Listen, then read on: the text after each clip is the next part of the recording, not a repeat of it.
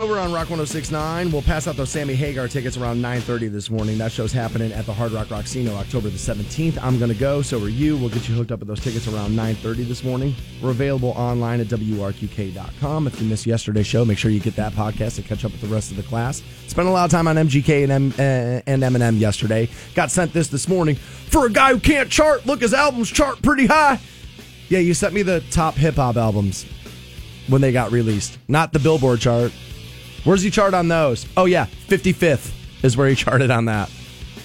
So, yeah, if you get it all the way down to the one genre, dude, Mushroomhead charts in the metal charts.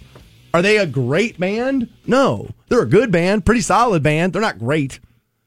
And so they'll chart on the metal charts, just like Eminem's going to chart on the hip-hop charts. Give me the overall chart. Also, when I'm talking charting, I'm talking songs. Where are those? Keep saying it. MGK's 3 records in. If we were getting a big MGK song, we'd already have it. We'd already have it. I also saw this to start the morning, and I think this is a combination of two things here. But the Emmys had the worst ratings they've ever had. Lowest ever. Now, I don't think that's solely because they went political. They were political last year and the year before. I'm just guessing. I mean, look how this stuff goes. We've been arguing about this stuff for years now.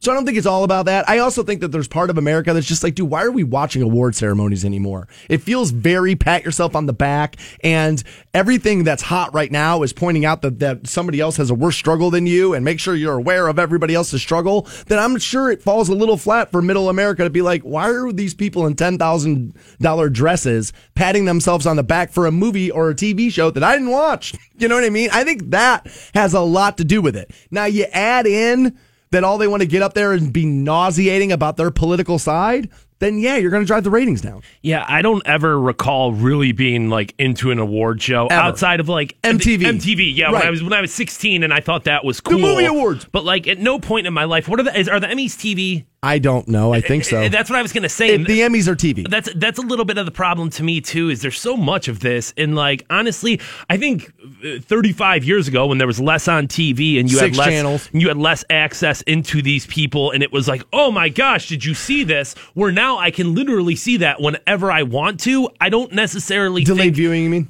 Well, I just mean like the oh my gosh, what is she wearing, or like what's the story here? I already have known that because of TMZ and because of like the over coverage of celebrity culture so much. Well, that's true. I also think that honestly, our hero worship now is different, where we've always had it, but these celebrities are less famous. They don't connect with you on the level the way they did way back in the day. They just don't. When more people are famous, everyone is less famous? Yes. Okay. That's what I'm saying, yes. I can't necessarily argue with it. I think that when you see them at home, the parade doesn't matter. You know what I mean? Like I have the opportunity to go see the wildlife in the African safari, so why do I have to go to the zoo? You know what I mean? Like a parade or an award show is just parading these people in front of you. Once upon a time, I needed that to see them. I don't now. If I want to see Cardi B, a collection of celebrities on one stage. Yeah, you're saying. If I want to see Cardi B, I can see Cardi B. If I want to see, whoever, I have access to them already. Now, that being said, I would shut up on the political side of the things, though. I would just get up there. I would pass out awards. I would make it fun. I guess at some point, they're going to tell you to. If you keep losing ratings and you keep losing ratings. No, I'll tell you why I don't think so. Because I think, if you do tell them, now you're a bigot who's a conservative and now you're a bigot. So that's a problem. You're not going to do that. And, dude, producers feel this way. That's who produces it. So a producer. Now, will the network make you and tell you either don't do this or we're not airing it?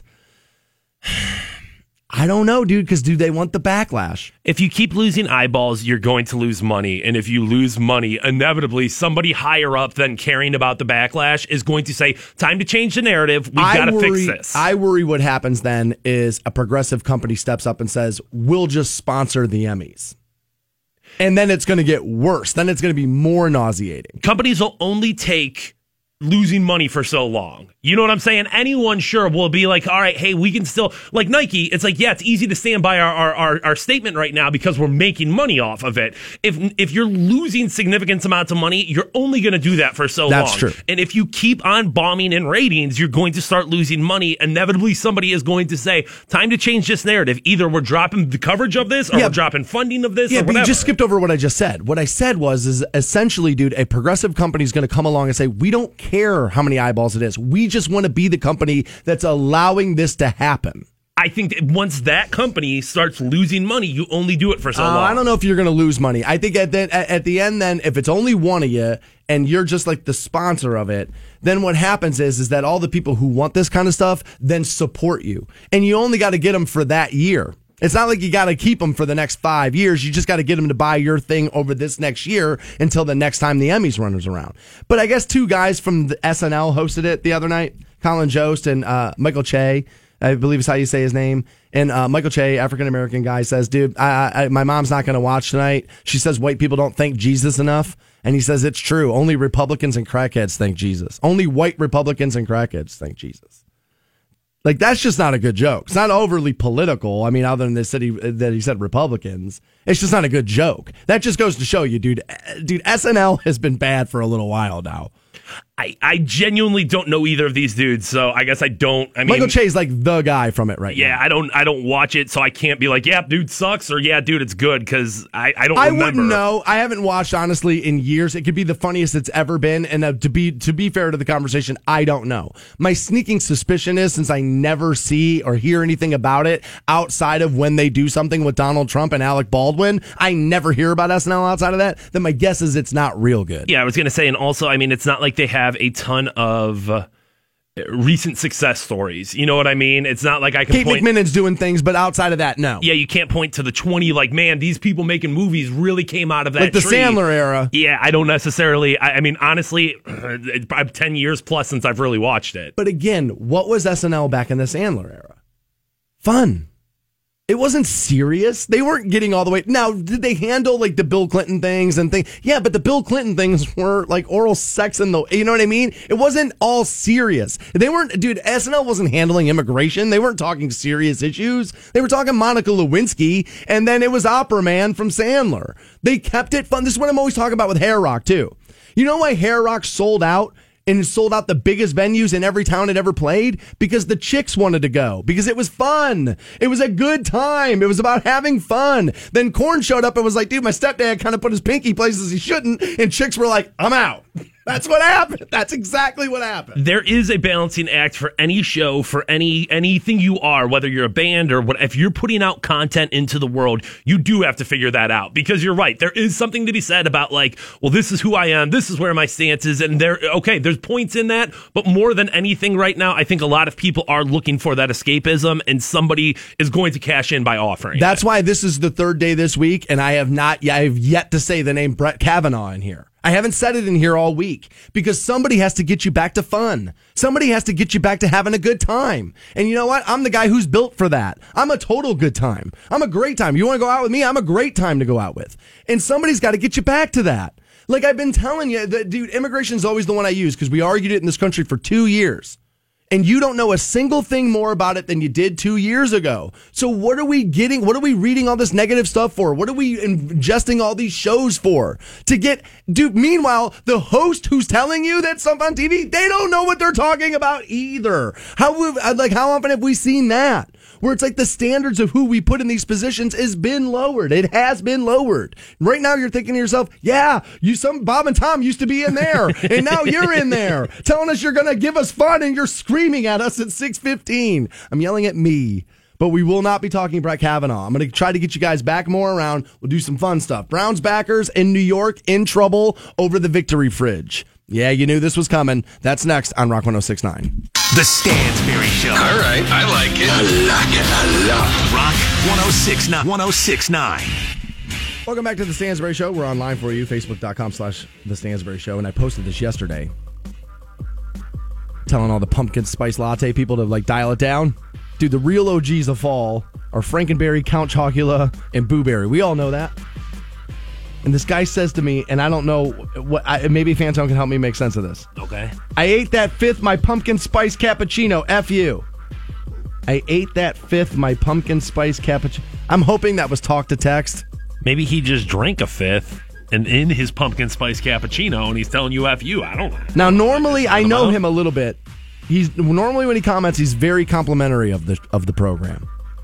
So I think this may have been sarcasm that doesn't get read appropriately across like text. How I'm always saying that happens, especially to me.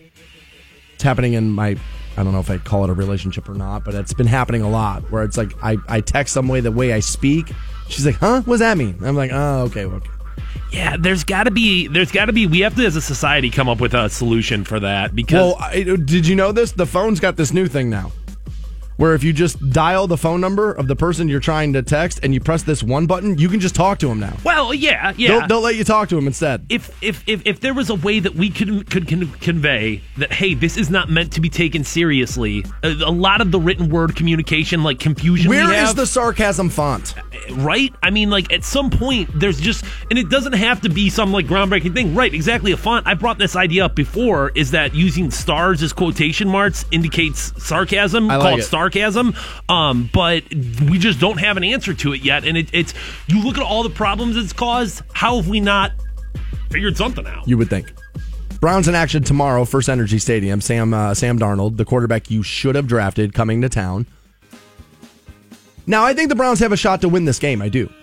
I don't think they win it, but I think they have a shot to win it. This is a game you could win, although that Jets defense is for real. Do you feel like that will change your opinion of the Browns, draft decision? No. So if the Browns win doesn't change, no. If the Jets roll, obviously that's vindication on your side?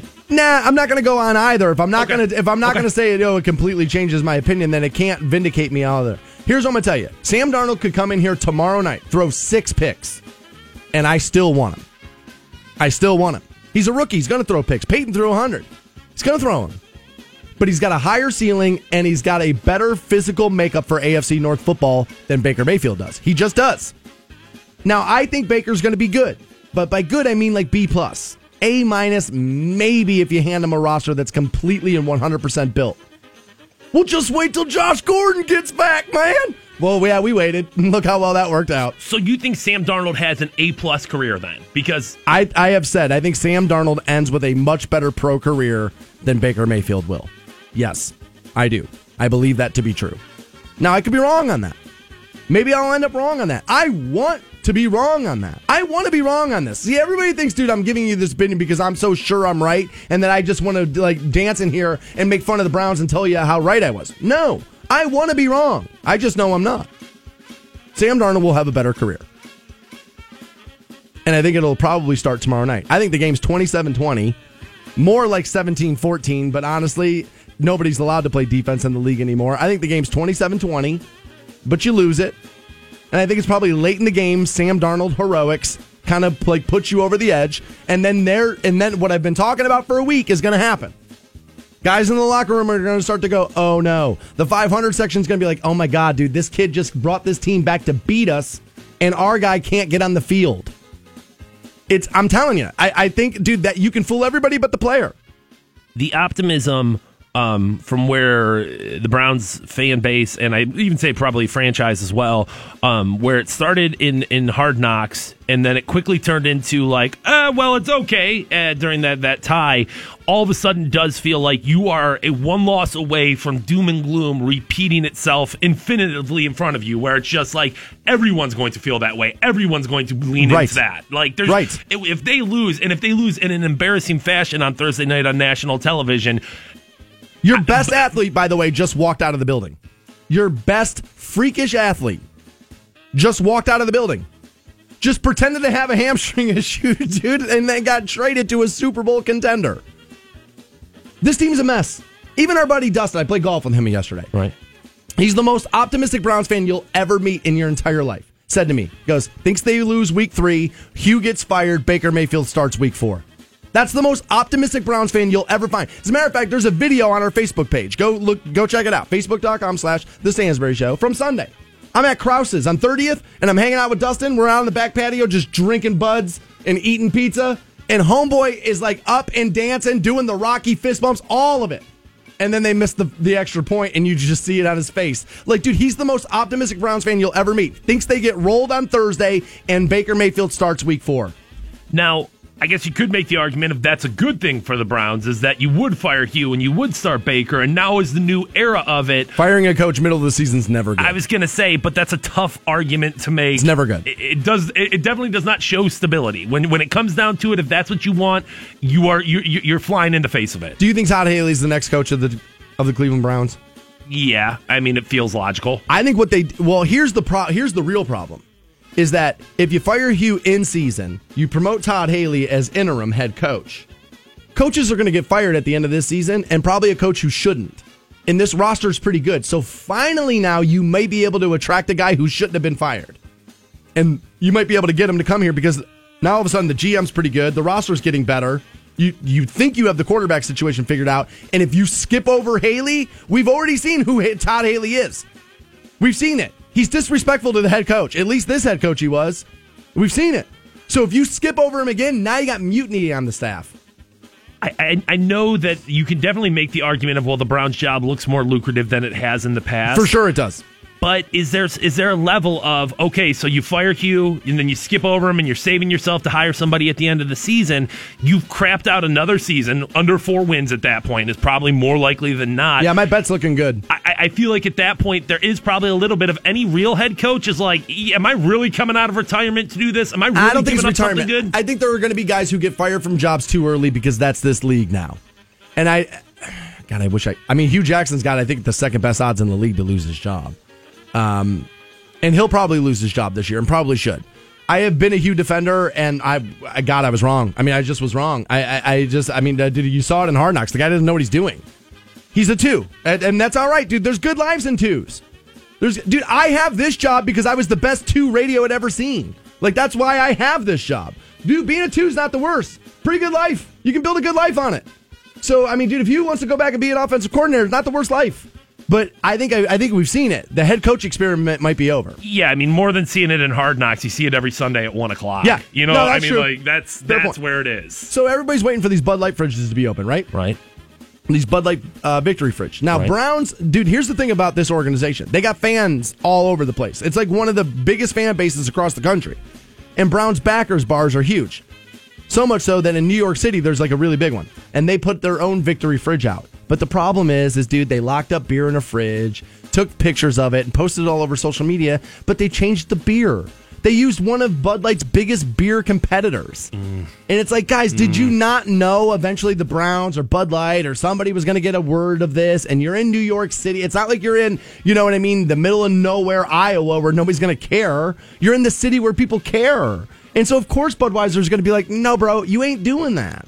Yeah, I mean, I don't assume that Budweiser had like trademarked the idea, but you're definitely getting yourself into like intellectual theft there, and of course they're going to come at you for it. Apparently, dude, it was the Browns legal department that sent a cease and desist saying their creation violated the Cleveland Browns backers bylaws, and I'm sure the team does have bylaws on official Browns. Because, dude, you have to be. I tried to become a Browns backer bar in Oregon. You have to like submit paperwork. They have to like research you. It's not just like, hey, post it. We're Browns fans. Come watch it. At this point, I think a big part of why the Browns have such a big backers throughout the country is a lot of people take them on as like the quote-unquote redheaded stepchild of the NFL, where it's like, okay, so bad they're good. I have my team that I follow, and this is my favorite team, but the Browns, you know, these island of misfit toys, there's support for them because they are so bad, which is just a terrible place to be. I just always, you know what, you might be right on that. I just assumed it was so many people left Ohio. Well, yeah, I'm sure. I mean, I'm sure, and there's a million different ways you find yourself in the misery that is Cleveland Brown fandom.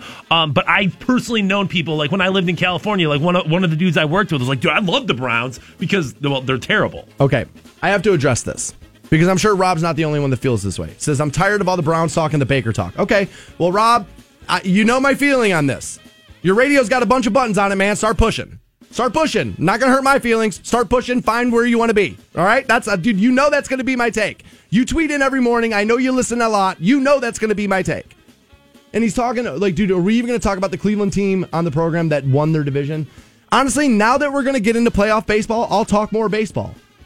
But, Rob, I'm just going to be honest with you. You know why I talk Baker? You know why I talk the Browns? Because that's what works. That's what works. I'm not in here doing what I want. As a matter of fact, if I was in here doing what I want, we'd talk a lot less sports overall. But it's what works. It's what moves the needle. It's why I talked LeBron as much as I did. Because that's the stuff people care about. Rob, you're venting out this frustration because you have this feeling over all the things you're watching. All the shows you're watching, all the radio you're listening, you're venting this frustration because you feel like nobody's talking Indians. Why is that? Because when they do it, their ratings go down. When they do it, their audience dwindles. I'm talking the things people... I do the show for you guys. I'm talking the things that most people want to hear about. And Browns on game week is what people want to talk about. This is football country. Where's the Pro Football Hall of Fame at? Right. I can throw a football to it from where I'm broadcasting. What's always going to be more important to the audience? Football. This is football country. It's just the way it is. Now, if I was in St. Louis, would I talk a ton of baseball? For sure I would. They're baseball crazy. If I was in Cincinnati, would I talk more baseball? For sure I would. They're baseball crazy. They tailgate for baseball in Cincinnati. Cleveland's not a baseball town. It's never been a baseball town. This is Brownstown. Ohio's always been Brownstown. It's just the way it is. It's just the way it is. But as we get into the playoffs, will I talk a little bit more Tribe? For sure I will. It's a long season that people don't care about. So you wait to really address it until they start getting in. When all the front-runner fans are going to start paying attention to it, then that's who I have to talk to. This is mass appeal stuff here, dude. It's not niche. It's mass appeal. That's why Van Halen and Aerosmith are the bands. They're mass appeal. It's the way it works. I probably shouldn't have taken this long to explain it to you, but I'm trying not to piss you off and tell you why you're not getting what you particularly want. And it's because if I talked Indians right now, all the Browns fans are going to be like, dude, do you not understand that Sam Darnold's in town tomorrow night? That's what's going to happen. We know the Indians clinched. It was a week ago, wasn't it? That's why that's happening. It's because the Browns move the needle. LeBron moves the needle. And that's what I'm tasked to do, move the needle. And we'll do it some more next on Rock 106.9. Dan Stansberry and his boy wonder Matt Fantone. At last, two heroes. The Stansberry Show. Rock 106.9. Welcome back to the Stansberry Show, where you're getting hooked up with Sammy Hagar. Tickets 9:30 this morning. We'll pass those out. That show October 17th, Hard Rock Rocksino, Northfield Park. I want to go to that. I like Sammy a lot. We'll make sure you get a set of tickets as well. 9:30. Also 7 o'clock, the Pro Football Hall of Fame may be in a little bit of trouble. Man, people just... Dude, football, it is. It's being attacked on like 4 or 5 different fronts right now. And that bitch is Teflon because it just keeps shaking stuff off, dude, and just keeps making money. It's a perfect storm against it right now. There's, it is. There's no question. There is a million different things playing into it, but it's there's a lot. And you're right, man. That it just remains a tried fast and steady right now. Oh yeah, dude. No, the media's trying to find the thing to knock football off its peg a little bit. They thought they were going to go with CTE. They were foolish enough to think that fans were going to care about athletes' lives. Not even a little bit, dude. They tried to go that route. Then they tried to go they're racist, even though the other league won't let you do it either. They tried to go that route, and now they're going to former player. We'll give you that coming up 7 o'clock. All right, this is one of those things that people are telling me they're mad about, but I don't think they're mad about. Okay. And I don't know why you'd be mad about it. That we're the lazy nation. You would think that we're the nation that would be like, yeah, do that. Okay. This is now the second time we're trying to take 2 products, slam it together in one jar. That way you can eat it faster. And this is Mayo Chup now, I guess, is going to be happening. Okay. Where they're going to put ketchup and mayonnaise in one bottle. And I saw people freaking out. You can't do that. Well, yeah, you can do that.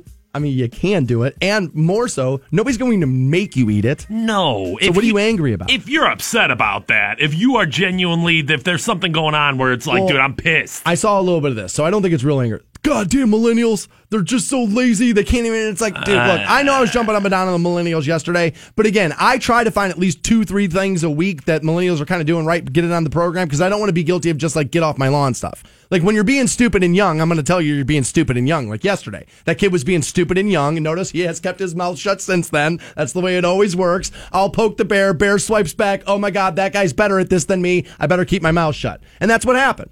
But I try to get the back of the millennial when I can. I don't think Mayo Chup is coming out because of you. I was mixing mayonnaise and ketchup on my lunch tray in high school. I'm not a millennial. Like, we invented it. Well, probably the generation before me invented it. Yeah, I was going to say, I think for as long as there's been condiments, people have been like, oh, you know what? This is good with this. Like, we can combine this. Like, that's not a... And it's, I mean, don't get me wrong. I understand that not everyone loves ketchup and not everyone loves mayonnaise and, like, maybe those two things together. But this wasn't like a mayonnaise and maple syrup. You know what I mean? Right. Like, these are standard toppings for a burger. I was going to say, this is all under the bun anyway. Yeah, so it's not... I'm surprised nobody's came out with the condiment. Meaning, it's a little mayonnaise, it's a little ketchup, it's a little mustard, you know what I mean, and and probably some relish pieces in there, and it's like the condiment. Where's that? Even if it were something outlandish, if it was somebody was like, oh my gosh, can you believe they're putting peanut butter and I don't know, pickles together? I mean, dude, it's capitalism. We're allowed to make a product and do it. But not only that, but like 100 years ago, Roscoe's put like chicken and waffles together, and it's awesome, and it works, and it's awesome, and it works. And I guess that's the thing too, is like, I can remember when iced coffees first came out and people were like, oh my God, you can't ice coffee. If you're making coffee cold, that's never going to work. And it's just like bottles of water where people were like, nope, there's just no possible way people are going to pay for it. And now it's like, dude, people pay billions of dollars. These are huge industries. So like, I'm not going to get pissed at Heinz or whoever this is that's doing this here, where it's like, yeah, dude. No, I think it's Heinz, yeah. When you're in the condiment business, you got to keep reinventing yourself. You got to keep pressing refresh, dude. You got to make purple ketchup and mayo chip, and you got to do that. What else are you gonna do? I like the mayo chip idea. I kind of like it. I mean, although I don't eat a lot of mayonnaise anymore because it's not very good for you. Actually, ketchup's not very good for you either. It's just all sugar. That's all ketchup is sugar. So that's not real good for you either. But it's so I don't really mess with a lot of condiments anymore. But ketchup, what's your favorite condiment of all time? Probably nacho cheese, if that's a condiment. If that's like, if I can use that as a condiment. You snuck that one in there. Like, that wouldn't have been on my... Now, I'm not saying you're wrong, but like, that wouldn't have been on top of mind on condiment on my list. And it fits all the descriptions of a condiment. Yeah, I mean, you can use you use it as a dip. You can spread it. You can do it. Yeah, you can do whatever. So I'm going nacho cheese. I think ketchup's probably the gold standard, though. Yeah, I was going to say ketchup, but you stole the best answer. Dude, nacho cheese is the way to go. Yeah, on most things, dude. It's going to be better. It's more delicious that way, dude. And it's that What's your favorite cheese thing to put nacho cheese on? Like, you're going to dip a burger in nacho cheese? I definitely put nacho cheese on a burger. I mean, like, especially if you're going to do like some jalapenos on there, maybe, you know, a little Southwest style something going on there. So yeah, dude, it's nacho cheese is where it's at. If I see somebody put mayo chup on a steak, I'm going to throw up. Like, I love ketchup, but ketchup on a steak is about as redneck as you can get. Like, that's pretty white trash right there. Like, 100%. You know what I mean? You're either 4 years old or white trash. Like, that's the only people who do that. There is more Stansbury Show for you, and like I said, the Pro Football Hall of Fame might have a little bit of a PR problem here. That's next on Rock 106.9. The Stansbury Show, Canton's Rock Station. Rock 106.9. 106.9. Welcome back to the Stansbury Show. We're on Rock 106.9, 9:30. We'll send you to see Sammy Hagar. He's playing October 17th, Hard Rock. We'll get you in. There's an onslaught against football right now. It started with CTE a few years ago with ESPN. Notice now, what'd the league do?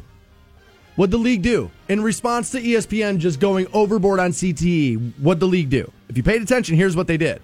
They changed the Monday night matchups, which are at ESPN, took all the good games, created their own Thursday night thing, and then gave it to a rival network in Fox, who was not covering CTE as harshly. Oh, you want to expose the negative sides of our game? Cool. We'll take the good games away from you. We'll go with another TV partner, and now Monday night games are all junk. Do you feel like they kind of cut their nose off to spite their face in the sense of how many rule changes they've had? Because, I mean, isn't that to protect player health? Like, I mean, for the most part? Maybe. What they got to realize, dude, what the NFL's got to realize more than anything is, don't listen to Twitter when they tell you that they care about the athlete, because they don't. It's good for retweets. It's good to be like, I'm one of the good people that pretends I care about CTE and the athlete. But at the end of the day, dude, as long as you're out there with the helmet smashing dudes into the ground on 3rd and 4, nobody cares. Dude, these guys could all die at 60 and nobody cares. Like, it's just the truth of it. It's like everybody tries to pretend that they're so nice and pure via these platforms, and you're not. You're not. But Eric Dickerson, Hall of Fame running back, amazing player. Like, put this group of players together that's basically threatening, look, we're not coming to the Hall of Fame ceremony anymore until you pay us, give us insurance, make sure we can see doctors and those kind of things. They also want an annual salary. They want a share of league revenue. Now, I don't really know who's right, who's wrong here. I know a lot of the mentality is going to be like, these guys all waste their money while they're playing, save your money while you're playing, and then you'd have money when you're done, right? And that's what you have to do at your job. It's what I'm going to have to do at my job, and right. Now, there is an argument on the other side of this, though, dude, that you get to do your job probably for 20, 25 years. I probably get to do this 20. Oh, as a matter of fact, already have been doing it almost 20. You see what I'm saying? So the earning potential year-wise is much greater for the average human being than it is for the athlete. Now, their money's lopsided for sure, but you get about a 6-year window. Okay? And by the time you pay an agent and you know what I mean, and this, and then you buy a house in a neighborhood where people won't bother you because they have enough money not to care who's living next to them. That's why these guys don't live next to you. It's because you'd be at their door like this. Trust me, I know. Imagine if I was the kind of person you actually cared about versus just some dude on the radio. You'd be there. That's what you'd be like. That's why they don't live in your neighborhood. That's why they got to buy mansions with gates around them. Because of you. It's not because of them. It's because of how annoying you would be. That's part of it. But they're basically threatening this. Now, Eric Dickerson made a mistake and included Kurt Warner and Jerry Rice in his statement, and they both said, look, we agree that we need to do something for previous athletes of this league, but we're not threatening not showing up. Welcome to the adults in the room, Jerry Rice and Kurt Warner. Welcome to the adults in the room. It's not about being petulant. What you never want to be is divisive. What you want to be is you want to be somebody who people feel like, you know what, that guy comes in and just helps us get things done. They just work and get things done. Threatening, boycotting, it's all petulant. But again, social media has given these guys their platform, and they feel like they can say and do whatever the hell they want. Very, very, what do I want to say, counterproductive to include two guys who did not sign off on that. Now, he's saying it was a miscommunication. He felt like he was told one thing, and now that it came out, these guys were like, maybe now we're not going to do this. Because they both do kind of say, hey, I support this, but I won't necessarily do this. So maybe, they don't want the backlash of saying we're not going to the Hall of Fame. Maybe a little bit of like on the fence there for him, or him and Hahn or something like that. But at the end of the day, when you send this letter out, as the person who's signing it, who's saying that these guys are on my side, you need to make sure that's clear. So right out of the gate, that does undercut kind of what you're trying to say or do here. Now, where this gets tricky is that guys who play NFL football today get generational wealth. Okay? Now, the NFL's always paid more than the average, like, schlum salary, I would assume, right? Yeah. But it was not always generational wealth. It was not always that lopsided. So, do I support going back to eras where these guys weren't making generational money and saying, you know what? Dude, the equipment wasn't good enough. The game was too hard. And trying to find a way to medically help that. Yes. Now, this applies to Hall of Famers they're talking about here, correct? Right. They're not talking about like, hey, everybody in the NFL that ever played deserves this. This is Hall of Famers, guys that you have put the gold jacket on, guys that you have put a bust up of. I definitely know the concept of like, well, they make enough money, therefore the entire thing is over. I don't know if I necessarily buy it, though. I don't know if the NFL has to do this. I don't think, and as a matter of fact, I'll say they don't have to do this. They don't have to. Do I think that this is something they should do? I do. I mean, I think at the end of the day, them having a good relationship with these athletes, with these, legends of the game, it's not a good look for the brand to have a homeless Hall of Famer. You know what I mean? So no, it's not. It's not a question of... You know what's crazy? We care more about whether or not there's a homeless Hall of Famer because of what they did for us, and yet there's homeless veterans all over the goddamn place, and nobody bats an eye. So you know what, dude? Maybe that's what we should be worried about in here right now, and not whether or not Eric Dickerson, who, by the way, has got a pretty cushy TV gig. Also, he's got the Rams broadcasting gig. Dude, he's got it pretty good. Not that we shouldn't do that, but it's like, dude, it's a good insight into how our priorities are out of whack. Because we just said that, and you're right. It'd be like, dude, wait a minute. That guy, dude, Mean Joe Green's homeless? But it's like, well, that Marine's homeless. And who did more for you? It's that Marine. At the end of the day, I mean, that's definitely a point, but not necessarily new to me. Of course, I know it's just crazy. I'm not on you. I'm on all of us. That's just crazy. But Eric Dickerson says here, look, we the undersigned Pro Football Hall of Famers were integral to the creation of the modern NFL, which in 2017, for a league that's in all kind of trouble, I'm always told about, $14 billion in revenue. The letter begins, but when the league enshrined us as the greatest ever to play America's most popular sport, they gave us a gold jacket, a bust, and a ring, and that was it. See, dude, this is about talking about what you got after you were done. What the NFL give you at the beginning of your career? A way out. A way out. And, again, Jason Whitlock points this out all the time. No industry in America has made more black millionaires than the NFL. I mean, dude, literally, dude, that corporation has changed the life of for the better of more African Americans than anything else in this country. Even Hillary Clinton and Twitter. Who do you think has the leverage here? Who do you think has the league? You do? I don't. I do think the players in this situation. Why? Because this isn't just about watching football. It's about the Hall of Fame. And when they don't show up. Nah, but here's the thing. Here's why it won't matter. Dude, Bruce Smith was one of my favorite football players of all time. Played at Buffalo. There's my second favorite team. He's a stud. A stud. I don't care if he comes next year or not. You don't. I don't know. Dude, was he here last year? You don't. What I'm saying is, dude, is what the NFL will do is they'll go get you guys who just retired 4 years ago, and they'll do that. They'll go find the guys who've retired recently who've made enough money, who will be like, you know what? Yeah, I'll go. That's what they'll do. I think that truthfully the players and the league's obviously got the power. You know how I know the league's got the power? The best wide receiver of all time said, yeah, don't put my name on that. That's how I know the league's got the power. Because Jerry's smart enough to go, yeah, I mean, I kind of want everybody to get paid, but at the end of the day, dude, I'm not looking to piss on the leg of the NFL or the Pro Football Hall of Fame. When the greatest ever kind of tells you, don't put my name on that, that goes to show you who's got the power. It's the league. It's like I said. It's like what I said with the owners versus the players. Who's got the power? The owners have the power, not the player. Well, the players are the ones on the field that get it done. Right. There's an 18-year-old kid in California running a fast 40 right now who can't wait to sign an NFL contract. That's the thing, is these players, dude, they sign these contracts 3 years in, you pay them too much money, and then they start going, not right. When you're a junior at USC, how right is it? Pretty right? Exactly. This is a lot of this is not being thankful enough of what you got. There is an element of that. There is a little bit of an element in that. But the owner's got the power in the boycotting issue, too. Dude, you're just fast. You're just fast. That's it. You just got a decent set of hands. And if the owners got together, there's only 32 of them, by the way. How many wide receivers are there? A ton. Only 32 owners, bro. And if the owners get together and say, you know what, dude, fine, we'll just take the league out. You're just a dude in the park running fast.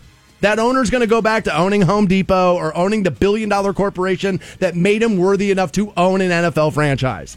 Nobody got rich by owning an NFL franchise. You got rich and then bought an NFL franchise. It's because you have to have that kind of cred to even get in. Billionaires get turned away all the time. So if you're an NFL owner, dude, you got power, bro. If you're a wide receiver, you got a fast set of legs. The money is who's got the power. Who's got more money? The owners. The league's got more money. The money will always have the power. Why do you think they're on Twitter bitching about it? Because they want the money dispersed out, so more power's dispersed out. And that's why the league's going to dig its heels in and go, no thanks. More Stansbury Show right around the corner. You hang on. Good morning. The Stansbury Show. Or the god of your choosing. Best morning ever! Kenton's Rock Station. Rock 106. Hello, everybody. You're looking live at Fansville, a college football utopia. Fansville. Where the rivers flow with ice-cold Dr. Pepper. Delicious. Where the yards are lined with chalk and the homes are filled with framed photos of your head coach. Above the mantle. A place where you can wear a jersey to a job interview. Bold move. And you get that job because the boss was wearing the same jersey. Touchdown. Where the coolers are filled with Dr. Pepper, and so are the fridges, glove compartments, and pretty much any place you can think of. So much Dr. Pepper. Get a taste of Fansville this fall during a college football game near you. Dr. Pepper, the official drink of Fansville. Grab some today. Some game day cravings can't be denied. Stock up on your favorite Dr. Pepper products today at your neighborhood Giant Eagle. Hashtag official drink of fans. Dr. Pepper, the one you crave. 106.9. Welcome back to the Stansbury Show. If you're a Sammy Hagar fan, 9:30 is when we're passing those tickets out. October 17th, he's playing the Hard Rock. and we'll get you in. That should be a good one. Sammy's always a good time. That's a good venue to see somebody like Sammy, too. Big, huge star. That room's kind of intimate's the right word. I don't want to say small, but intimate's definitely the right word. I saw Ace Frehley there, and it felt like you were right on top of him. It was great. I saw Tonic. They're a band I love, and they were so good. And it just, dude, intimate's the right word. And it's a Hard Rock property, so you just go in there, and it feels like you're supposed to be going to a show. You know what I mean? It's got that vibe. I'll tell you the leg up, and nobody talks about this. I'll tell you the leg up the Hard Rock has on venues is, dude, the parking's easy and it's free. Yeah. It's like, dude, having worked at the Agora, you know what I mean? Like, dude, the parking can be a little bit tricky there. You know what I mean? Because the lots aren't all that big. So you start selling out. Now you're talking street parking, walking, neighborhood's not the greatest. Like, you know what I mean? There are issues at other venues with the parking. So you hear people bitch about that all the time. $25 to park. Hard Rock, just pull into the parking lot, park. I mean, that's one of the best things about that place is you get to go see a killer band and you don't have to pay for parking. Plus, they got that buffet and that rock and roll gas station, dude. You got all your needs taken care of. I don't know why you'd go anywhere else. I'll tell you what's really good in there is Kozar's. Oh, yeah. Steakhouse? So an ex-coworker of mine, Tiffany, works there. And so she heard I was in there the one night. She's like, hey, why don't you come in Kozar's and you know what I mean? I'll get you dinner. And they fed me in there, and it was so good. Oh, it was unbelievable. Really good. All right, Fantone, how long have you been dating your girlfriend? Pretty much the entire run of this show. So about 4 years? 4 years, a little bit over at this point, yeah. Okay. Now, I don't know what I'm doing. I don't know what we're doing. I know our thing is always we're trying to figure out if this is where we're going to be, like a full-blown couple. We're on our way there. We're not quite there yet, but we feel like that's where we're headed. And we're not trying to like jump the gun too much. But which is what's going to make this next subject a little difficult for you and I, because I don't believe that you question at all whether or not your partner is in love with you or if they're just settling for you. As a matter of fact, I believe your girlfriend can be a little guilty of a little too much hero worship with you. Oh, yeah. And can be sometimes a little bit unrealistic about her hero worship of you. But what we're getting ready to talk about here is signs that your partner, not necessarily in love with you, they're settling for you. This will be tough for us as I'm not in the love situation yet. And I don't believe your girlfriend falls in line for this or that you do for her. I believe you actually do love her. I think, but this is such a reoccurring theme for people. You know what I mean? Sure. I think everyone's been in a relationship at some point or another where either you were the person or you were the person being settled for. We both have been at least on one side of this. You're right about that. If you feel as if you cannot freely express your opinions, that if you can't just freely express your opinions, that basically what that is telling you is that you know that person's kind of they're not right for you. That you're kind of settling for, or they're settling for you. If they don't want you to talk about how you feel, they don't really like you. I think there has to be a lot of common ground in relationships, but at the end of the day, you're two individual people. Therefore, you will not see eye to eye on everything. And if you can't express that, God, dude, I don't know what bigger of a red flag you need. I don't know what would make me more like, dude, I have to like watch everything I say around this person. Couldn't do it. Won't do it. I'd be done. Wouldn't do it. And again, like this, you'll see, like, dude, I'm pretty deep into my life to be single-ish. You know what I mean? And this is part of the reason why, because I don't tolerate certain stuff. I just don't. And now I understand you're going to have to give some ground. Relationships are sacrifices and meeting in that common ground. But if you can't express yourself, if you can't say I want this or I don't like that or whatever it is, man, run. That's going to be a hard. Dude, communication's key. Run. We know sex, money, and communication are the things that break up relationships. Everybody knows that, or you at least should know that by now. And that if you're not doing those three things properly, you're probably headed for failure. If you constantly feel undervalued and unappreciated in your relationship, somebody is settling for you, and that's probably true. That's so hard as you get further and further into a relationship not to fall in these ruts. Okay, I don't disagree with you, but give me an example. Like how do you mean that? I just mean like even like one of the things that you use as like a barometer of our relationship is like quality time spent together. And in the beginning, dude, it's so easy to be up each other's butts and be like, oh my gosh, I want to be around you all the time and I love you. But then 5 years into a relationship, you guys have all this. Now you're living together and you're just on your phones. You're the things that you loved about that person that you just drove Now you you wild. hate. Well, it's just like or you're indifferent to. It's just like, yeah, that's who they are. Yeah. Now, again, spending too much time together in the beginning of part of a relationship is where I always tell people you got to slow down. Yeah. Because 6 months from now, you're going to want to go play poker with your buddies, and you haven't been doing that for 6 months. And now 6 months in, she's going to be like, why is your behavior just changing out of nowhere? It's like you got to set these boundaries. As a matter of fact, the girl I'm seeing right now, her and I have been talking about this, is we keep saying this back and forth to one another. We're skipping chapters. Because we're moving pretty quickly, right? Right. And so one of the things we've said is her schedule and my schedule, they don't necessarily match up evenly. And we're actually happy about it because today, we're having lunch together today and then we're having dinner tonight. It's like a full-blown day with us, today. And that's not normal. I haven't seen her in 5 days, as a matter of fact. And we're both pretty happy about that because it's that self-built in, you still have time to miss somebody. And you still have that time where it's not like we're not being guilty of, we would be guilty of if our schedules matched up, of spending every minute of free time together right now because of how much we like one another. And that's probably not healthy that you want to set that up. If your partner doesn't make it a point to plan for your relationship, you are not in a relationship. Somebody's settling for you. That's true. I think that's true. So if it's like you can't see the future together, like, I don't know, I can't talk about that, or like, I don't know, 2 years from now, no. Well, if what I would think this is more of, maybe I'm wrong, is if your partner's talking about your future and you're hearing the word I more than we, I would be worried about that. Okay. I think if you can't have those conversations about like, where do we want to be? Do you want to be married? Not like, dude, hey, marry me today. Do you want to have Or are kids? we on our way to getting married? But overall, are these things you want? Right. I think those have to be conversations That's fair. you have, because if you don't, if your partner can't have that conversation with you, they don't see those things. Well, especially the older you get, the less time you have to waste. Right. So like, don't, you know what I mean? Don't waste it trying to figure out what people want. Get in there, figure out what people want. I would agree with absolutely all of that. If the only time your partner, if the only time you are connecting with your partner, or vice versa, is when you're having sex, somebody is settling in that relationship, and I would agree with that. Yeah, and if that's the case, I'm willing to bet you are not having very much sex. Yes, I would agree with that. That you're probably on that downward slide of, oh my God, we haven't slept together in like 4 months. What's going on here? Right. If your partner is very critical of your behavior, they're settling. Now, I disagree. Now, I don't think it's bad to be critical of behavior. How do you be critical of said behavior? Right? You got to kid glove it. And I'm going to give you an example. And again, I just told you we're having lunch and we're going to have dinner again tonight. And I don't know. She's going to be whatever. All right. So like this thing's been happening at meals with us. And I don't know how to bridge it. And so when I don't know how to do that, I tell all of you, and then she's going to get mad, and then it forces the conversation. But sometimes she'll slip into mom mode when she's got kids. So she'll slip into mom mode when we're at dinner or lunch. And she'll cut things up on her plate and then put it on the fork and like reach the fork all the way across the table and like kind of feed me at the table a little bit. Now, the first couple of times it was kind of cute.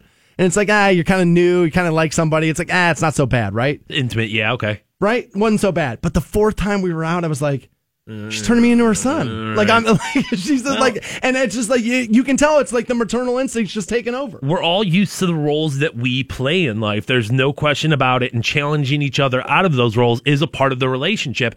Like I think it's safe to say that I am a man boy in the sense of like I'm 34, never been married, had all these t-shirts, things. hoodies, right? Tennis shoes, right? So me and my girlfriend, we buy this new house, and she has really had to have the conversation with me of like, dude, the old way of like hanging crap on your walls and not cleaning up after yourself, that no longer we don't can do that be. now. And it's hard because there is that level of like, you get used to something, you kind of get stuck in your ways there. But like I've had to, and she had to say to me, she's like, you can't get offended every time we talk about this. She's like, we can't turn this into. Were you feeling attacked by that? I shut down. I was very much so you felt attacked by that. I was very much like, so I did all this work and I do all these things and blah blah blah. And she's like, that's not what this is. She's like, I'm not showing a lack of appreciation for you. She's like, I need you to step up here. Like it did. It was a little good bit for her. And it was a little bit of me that was like, well, dude, I do have to stop being like hurt about this. And so where's the Big John Stud doll? I can't. Down in the basement now. down in the basement. So there it is. If your relationship doesn't feel like a partnership, somebody is settling. I would agree. That's what you're doing. There are 7 billion people on the planet. So if you're choosing one, it's because, what have I always said about relationships? A, when you get married, that's the starting pistol. B, really what you're doing is saying, God, this place is pretty awful. So let's you and I team up together and we'll put a two-man front on this bitch. That's what you're doing. If they don't express a real interest in the different facets of your life that somebody is settling. Now, see, again, this is where I don't know because my situation's so new. So right now, when I'm at Dick's and I'm checking out new golf clubs and I'm swinging them, she's taking video of it. She's like, I just love watching you do it because I know how much you love it. But dude, 3 months into it, she's gonna be like, I don't want to hear about this anymore. Right? It's not so much that whether I do or do not care about your work problems or your friends or even some of your hobbies, but it's like there is that level of I know you care about it, therefore I have to. That's the phrase I've been repeating most often in the last 2 months. Which is it's important to you, so it's important to me. Yeah, I've repeated that phrase so many times in the last 2 months, and I don't even realize where it came from. I don't know what happened to me, dude. I'm not saying like, well, being sincere about it, but like there is going to be that level of like you can complain about caring at work all you want to, and I'm never really going to care. But being there is what's important. It's not a question of like, well, do you really care about this, about my office politics? No, not at all. That's when I knew I was like, yeah, you kind of like her. Like when I listen to everything she says. I remember everything she said. Like I remember things, and like, well, she'll talk to me like 3 days later, and I'll be like, oh yeah, that was this and this, and she's like, oh my God, you listen to all of that, huh? And like when I realized that when I was at dinner the one night, and I was like, I'm not just nodding, waiting to like sign this check out to go home and have sex. Right. Like I'm legitimately trying to like listen to what this woman's trying to tell me right now. That's why I was like, it's probably over. Right? Dude, I'm gonna have to get rid of all my stuff, right? I'm gonna have to get rid of. At least go put it down in the basement, dude. It's the way it's gonna have to be. Dude, I like my clutch poster, dude. I like that thing. Looks good. More Stansbury Show right around the corner. You guys hang on. Rock 106.9. Welcome back to the Stansbury Show. We're on Rock 106.9. We're online for you at WRQK.com. Passing out Sammy Hagar tickets for you at 9:30. That show's at the Hard Rock Rocksino, October the 17th, and we'll get you in. I'm assuming that a lot of people listening right now have children. Okay. And a lot of you probably have young children. And so I'm guessing that a lot of your kids are still on the Sesame Street stuff. Okay. Got announced the other day that, sure enough, Bert and Ernie are a gay couple. A guy who wrote Sesame Street, I guess in the early 90s, I think is when, mid 80s is when he worked there. Says, yeah, I wrote him as a gay couple. For sure I did. Now, he's not the guy who invented Bert and Ernie, so I don't know if that was their intentions. Nor do I care. Here's why I want to examine this. Is that, dude, progressive liberal people we change our messaging whenever it suits our argument. We're wishy-washy. And I'll give you an example of what I'm talking about. Back in the day, people would get angry about Bert and Ernie and say, that's obviously a homosexual couple. This is a kid's show. Why are there homosexual couples teaching my kids things on television? Right?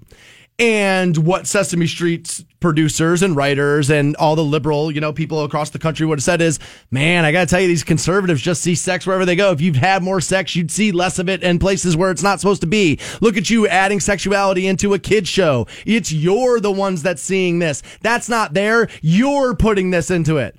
And now 20 years later, no, we were doing it.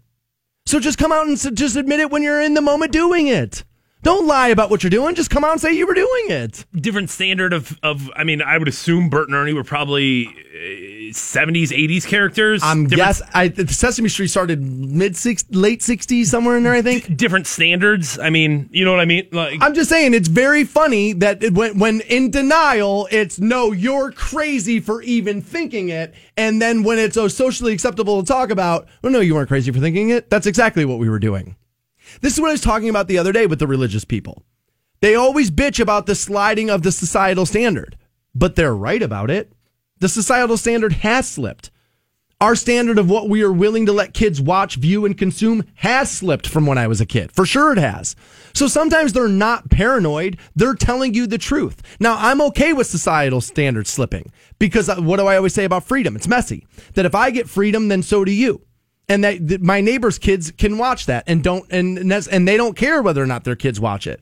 But this constant, oh, you're crazy. You're just trying to see, this agenda in here when it's not in there. When in reality, yeah, we've now know since 1984, this was what their agenda was.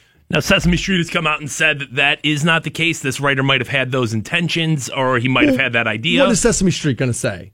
Yeah, we were all about homosexuality going back to the 80s. No, they're not. They're not going to say that. They got to straddle the fence. It's like Kurt Warner and Jerry Rice on the Hall of Fame issue. So do you think that when Sesame Street is saying that, are they being insincere about it? I think they're being insincere about it. They're being insincere about it. I absolutely do. Okay. I think most apologies, hey, you know what I mean? Apologies and, yeah, get out there and say, most spin is insincere. So Bert and Ernie, gay. They're gay. They're gay in the mind of Sesame Street. I feel like they've been gay in the mind of everybody forever. That's why people were talking. That's why we're still talking about it, because everybody just assumed they were gay.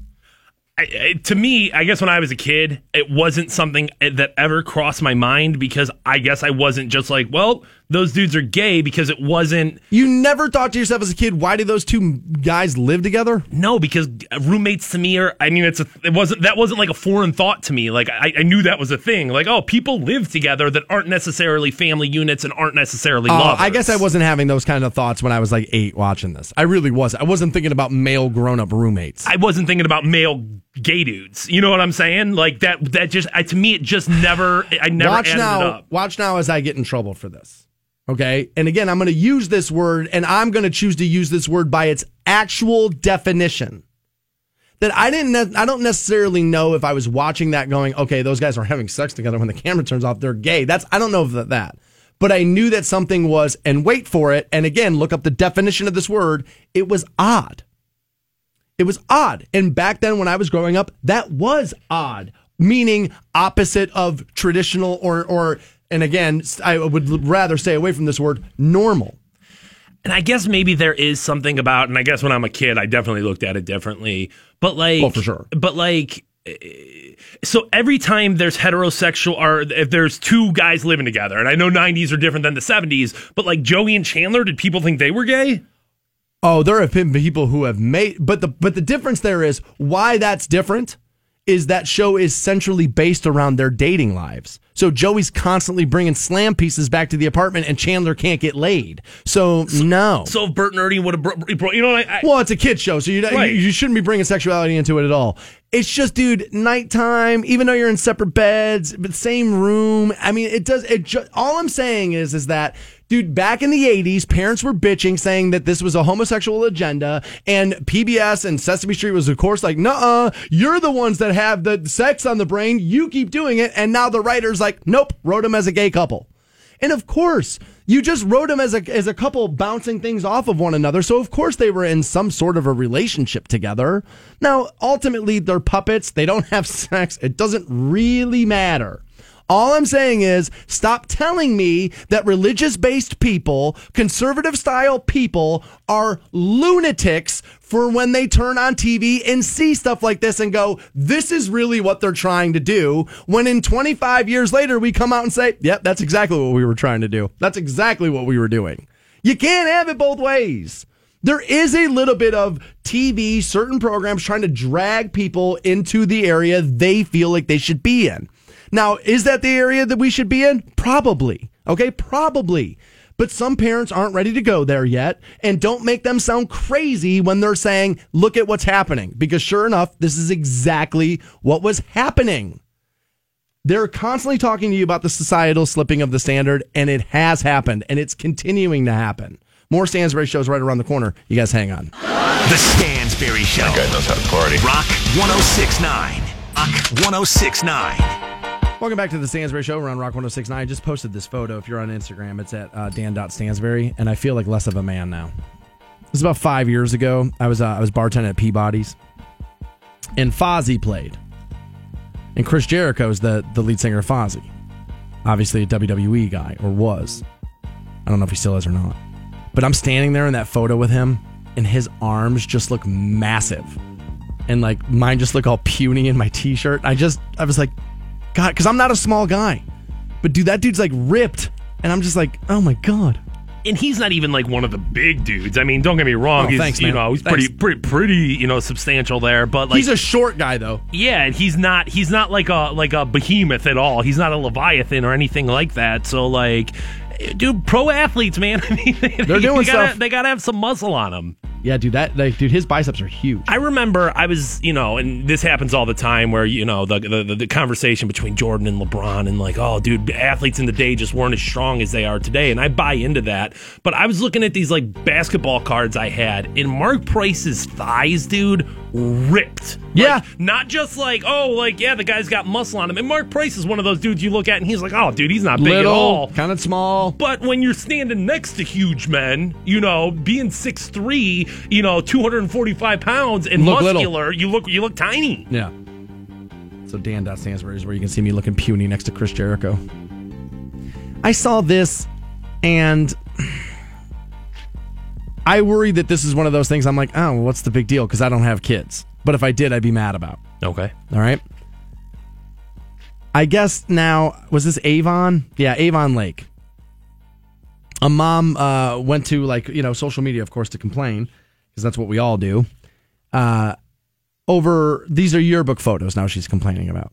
Apparently, there are options to welcome to Photoshop, right? We all know photos can be touched up now. You've got filters on your Instagram and you've got filters on your Facebook. You know how to doctor up photos. Now imagine what a real photographer knows how to do. And just worth noting before we get into a Photoshop talk, Photoshop didn't invent touching up photography. No, airbrushing is the first version of that. Photographers have been doing it for years. Photoshop was taking the tools that photographers had been using and put them into the digital world. So everything you can do on Photoshop has been being done to pictures for the existence of your life. Marilyn Monroe's photos were obviously altered. Yes. Obviously. Yes. Right. Don't live in that delusion of oh, dude, natural beauty. Nah. Okay. No such thing. Okay. Right? We're all gross. Right? But basically what you can do now in these photos is you can add a premium retouching. This is basic. It says it will whiten your teeth and evens your skin tone out. Okay. You add $12 for that. There's another basic retouching. It removes blemishes from your face and those kinds of things. That's a $6 add-on. So you're $18 in on top of whatever it costs for school pics. I don't know. But you're $18 extra for your kids' teeth to look white and the skin tone to be even. Now, let's not pretend you don't want your kids to look good in these photos. Right? Yeah, you give them a haircut and you comb their hair and you put them in a new shirt and you send them on their way. So a lot of parents are saying here, what are we teaching our kids that looks matter more than this? Well, let's not pretend that looks don't matter. I'll tell you what you're teaching your kid. You know what you're teaching your kid by doing this kind of stuff? That life is sink or swim. That dude, that honestly, that life is brutal and that people aren't going to just accept you the way you are, even though that's the lie you got to tell them so they'll share on the playground. I know that's the lie you got to tell them so they'll share their jelly beans. But at the end of the day, dude, the world's never going to be nice to them, and you know it. And that we live in a sink or swim society. And honestly, dude, life's easier if you're better looking. It is. For sure it is. And no better time to learn that lesson than when you're young. Oh, there's no question about it. I've said this about other privileges before, but this is the way I always Hot privilege is totally a thing. Being an attractive person for sure is 100% an advantage in your life. There's no question about it. And I guess with that being said, you can teach kids that, hey, looks aren't the most important things in the world. But that they will matter. And also include this. I guess. So why did you get your kids braces then? Yeah, well, I mean, why'd you do that? You can make the argument of, well, you're going to have better oral health throughout your life with straight Is that teeth. why we did it? Or did we do it so your teeth are straight so people don't make fun of you so you have nicer teeth? And that's why we did it. At the end of the day, both these things can be true. You can tell your kids that, hey, looks are not the most important thing in the world, but they still matter.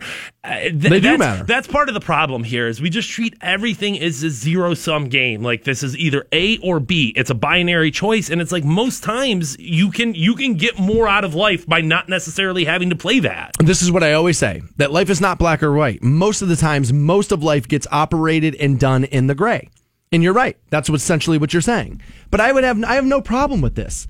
This also will help you teach your kids this. That, yeah, if you work harder and you have a better job and you have more money, you're able to do more things. The thing to me that when I read this, I was kind of like, why are we still doing school pictures? Like, to me, that just seems like a waste of time within the school day. I think once upon a time, like, oh, hey, you want to capture your child in the 5th grade? But, dude, we all have cameras, right? I mean, like, what are we professionally having somebody come in here for to do this? I think you answered your own question right there. Is that you're having somebody professional? Because, dude, a lot of photographers are listening right now and they just eye rolled us, right? Because they're like, it's like anything else. Like you and I, right? There's podcasters out there. Why are we doing this? You know why? Because we're better than the podcaster is. And a photographer's better than some idiot with Instagram. Oh, yeah, there's no question that a photographer is definitely going to take better pictures. I'm just saying from like the perspective of like money, if like we're all trying to save money in schools and we're all trying to save, like we're trying to get the most out of our education. Oh, yeah, you're not wrong about that. And like in the time invested in it. I mean, like you're taking every class, moving them down to the auditorium. They're standing in line, taking pictures, doing all this crap where it's just like. It was like a free day. Yeah, you're right. To me, it's like, why not just have every homeroom teacher take a picture of them? Okay, boom, boom, boom, boom, boom. Put it in the yearbook. This to me seems antiquated. The photos you said. Okay, all right. Yeah. I can't necessarily argue that. I will tell you this. If $18 on top of whatever I'm paying for the picture gives my kids white teeth and better looking skin and the photos look great and they feel better about who they are as people because they're not encapsulated in a yearbook forever looking poorly, then that's worth $20. Now, this is a counterpoint. I don't know if I necessarily buy it, but is there something to that awkward third grade photo that makes you a little tougher, that makes you a little bit, 15 years later, you can look back on yourself and laugh at what you thought was the most horrific thing that ever happened to you? Maybe that ugly photo, maybe that middle school awkwardness is a good thing? Okay. Yes, maybe. What's better in the end for you? To have that tough moment, to overcome that tough moment, or to live as confidently as you possibly can as early as possibly? I would say that living through that tough moment was what gives you that confidence, not that $18 spent. Okay. You know what? I don't have a great argument on the other side of that. You might be right about that. I've never looked good in a photo I've ever taken in my entire life, and I'm about as confident as you can possibly get for absolutely no reason behind any of it. So you might be right about that. More Stansbury shows right around the corner, and we're going to decide finally. Is it length or girth? We'll get it figured out. That's next on The Stansbury Show. The Stansbury Show. We may not be a global epidemic yet. On iHeartRadio. This is a dream come true. Canton's Rock Station. Rock 1069. 1069. You're a jerk. You're a jerk. You're a jerk. Welcome back to The Stansbury Show. We're on Rock 1069 online for you at WRQK.com. Sending you to see Sammy Hagar is who it is. October 17th is when that show is. 9:30, we'll pass the tickets out.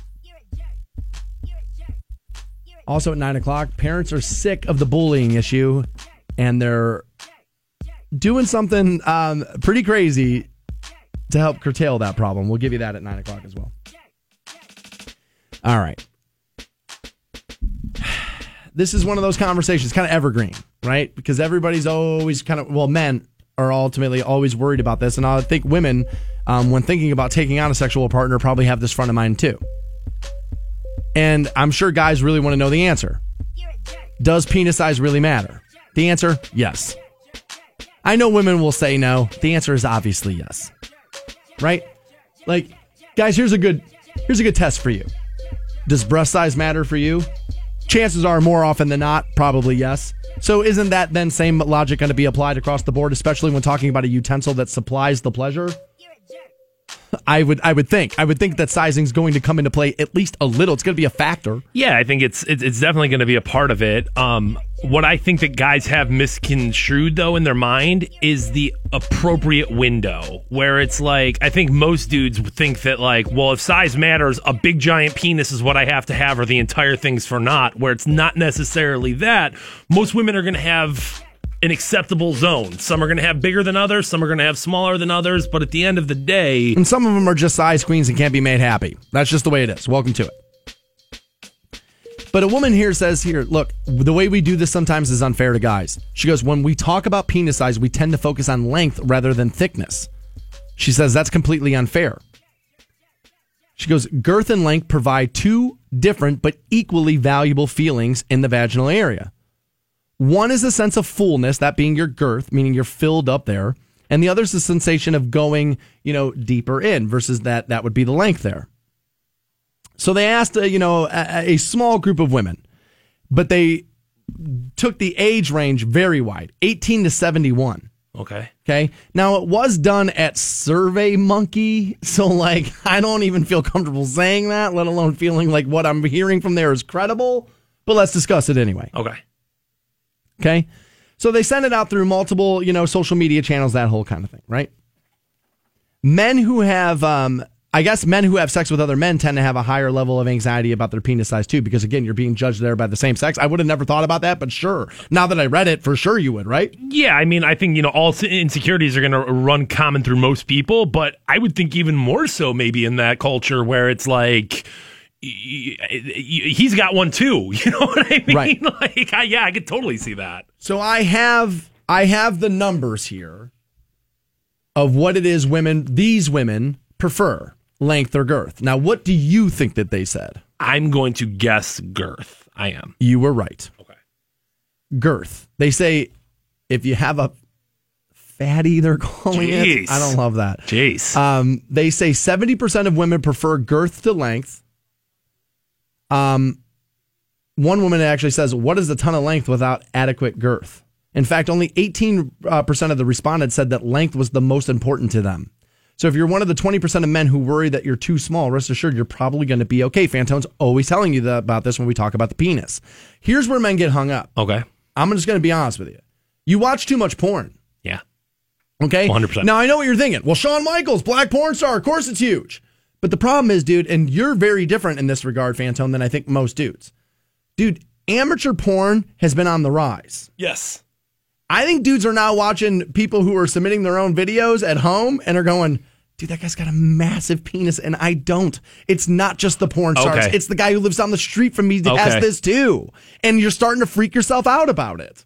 Well, and I think the more, whether it's amateur, professional, or whatever. Before you answer, what I'm going to say is I'll give you what I think my answer is there. I'm sorry. But what I think it is that, honestly, if you've got a huge penis, you're probably more likely to upload the videos of you having sex. So I think what you're really looking at there is still the freaks of the sexual society in the regard of above average penises. Yeah, I was going to say outliers for sure. I mean, yeah, you probably are more likely to do that. And more than that, I would assume that Pornhub's more likely to put that in front of you, like small D losers who are putting videos up of them banging their three of a wife there. Pornhub's probably like, dude, this isn't getting a lot of views. Back of the line for you. So yeah, and I think more than anything though, if you're hitting yourself with these images left and right, and you're defining your sexuality out of pornography, just like you're going to feel inadequate with your penis size, you're going to look at your real life partner and be like, well, you're not as hot as her, so why? So like that's of course going to have a negative repercussion on what you've got going on in your sexual health there. I would think, yes. And ultimately, yes, it probably drives you to be less appreciative of what you have and more worried about what it is you don't have or what you're not getting. And so, yeah, that's probably going to cause problems in your relationship. Well, her ass doesn't look like that, so she's obviously insignificant. You're running yourself through that same filter, though. You really are. Like, this sounds so cocky and arrogant, but dude, I feel bad for dudes who don't get to sleep with hot chicks. Like, I just feel bad because sometimes I'm walking around and I'm like, oh, dude, I'm sorry. Part of that problem is that, I think society has promised all men, or hot at least, women, yeah, for sure, that everyone gets a 10 at the end of the movie, no for matter sure. who you are, no matter what you've done in your life. It's because a 6 of a man wrote the movie. You get your 10. That's right. Whatever that 10 is to you, not everyone has the same version, but at the end of the day, that you deserve your perfect girl, and that just certainly is not true. And then there's the lack of self-awareness where it's like, dude, people can move up and down the dating numbers, and I'm not just saying physically what you are as a number, but like as you are as a person, dude. If you're a 3 and you think you're gonna get 10s, you're insane. You're literally just insane. And like at that point, of course, now what you do can make you unsatisfied. hotter. It can make you more attractive. Hotter's the wrong word, but more attractive to the opposite sex, or same, whatever you're after. Yeah, there's a million things that go into that numeric value of who you are. For sure, your money, your money counts in it. Who you are, like fashion wise, who you are as a person, personality wise, all those things play into it. But if you're being honest with yourself and where you fall on the scale, you can't expect to jump up 6 numbers. You can't. Like, I think you can maybe go up 2, maybe go down 2 and be happy, but you're not jumping ladders here. Nah, 2's probably right. An 8 can date a 6 or an 8 can date a 10. You can be happy either way there. It's just, you can't, like I said, you can't think that like, well, barely got my life together. I'm a train wreck health-wise. I look terrible. I don't care about myself at all. Yeah, but that perfect chick over there, she should totally be on me. See, like my chick, like to me, she's a total 10. Now, I think most guys would probably have her at an 8, especially here. Like, she'd definitely clear that bar here. And I don't feel like I'm up there. So I feel like I am skipping ladders a little bit. But the difference is, dude, she doesn't know she's a 10. She's like, she has no idea. Like, if you talk to her, she thinks she's a 6. And you have a job that allows stuff like that to happen. You meet different people, sure. Where John Q. Public does not have that ability. I mean, your job alone adds points to you. You know what I'm saying? Yeah, for sure, it does. In the human being scale, not just how attractive you are, but in the overall, like, well, is he somebody that I want around me? Our jobs definitely give you bonus points there. So, yeah, you need a little sense of humor to do it. You need a little charisma to do it. So, like, yeah, that you probably have those on the outside of the studio in your life too. But because guys always say that to me, she only wants you because you're on the radio. It's like, dude, have you ever listened to shows about who I am as a person, though? So ultimately, it does come down to what it is I do. I've had to defend myself against that for 20 years now. And guys, I guess, of course you're going to feel unsatisfied. Of course you're going to feel inadequate. I'll also ask hot women out, and most guys are afraid. Afraid to do it. I'm not afraid. Guys, I mean, we just define ourselves so much in these areas where it's like, if this is really like the thing on your mind of like, dude, am I a good man? Am I a person? Am I living up to everything that I could possibly be? And your penis size is like, oh man, that's really what's holding me back, dude. A lot more than that's holding you back. A lot more than that is holding you. I would totally agree with that assessment. Now, if you're worried about the length of your, if you're worried about the lack of your penis power, supplying climax, don't. Truth is, they say here, this is math, it's science, 80% of women, 80, cannot reach orgasm from penetrative sex alone. That you're going to have to step up in the little bit of like pre-gaming, a little, probably oral, maybe, a stimulation with your hand there a little bit, but you're going to have to get the engine running. That's another, I think, pornography thing that we've all kind of picked up on is that, well, if I just pound hard enough, then she's going to reach climax. And that's just not true. I mean, sometimes it will be for you. And like, if that's a relationship you're in, great. But as a whole, dude, you've got to look at the big picture of who she is sexually as opposed to just like, dude, pound town, 2 tickets to it. No, yeah, exactly right. Here's a good rule of thumb. Whatever you want, the other person probably wants too. You know what I mean? So like, that's where you gotta be willing. And this is where lack of communication in the bedroom really screws people up. And a lot of guys have a hard time hearing, oh yeah, I didn't climax or I didn't get there, because you then view it as an indictment on you as a lover. It doesn't have to be. You just haven't figured out what makes you both work well together yet. And that you gotta have those conversations. You gotta be honest about one another. Like, dude, here's what's gonna help me do that. And then do that for that person. You gotta be willing to go there. You gotta be willing to hear. It's like going to work. Nobody wants to go into your boss's office and hear about everything you screwed up all week, but it's going to make you a better employee. Talking to your woman about how you're not, getting all the way there is going to help you get all the way there in the end, which will prevent what it is you're worried about, which is her finding a better lover than you. That's where all that comes from. It's where it's that lack of, it's where it all comes from. You're worried about being replaced by somebody better. So have the conversations and make sure it doesn't happen. More Stansbury Show right around the corner. I guess we'll get into some male stuff. I don't know. Maybe. I guess. I'm having a lot of fun with Red Book Radio. I am. I'm liking it. It's a lot of fun in here. We'll be back with more of it next on Rock 106.9. The Stansbury Show. Rock 106.9.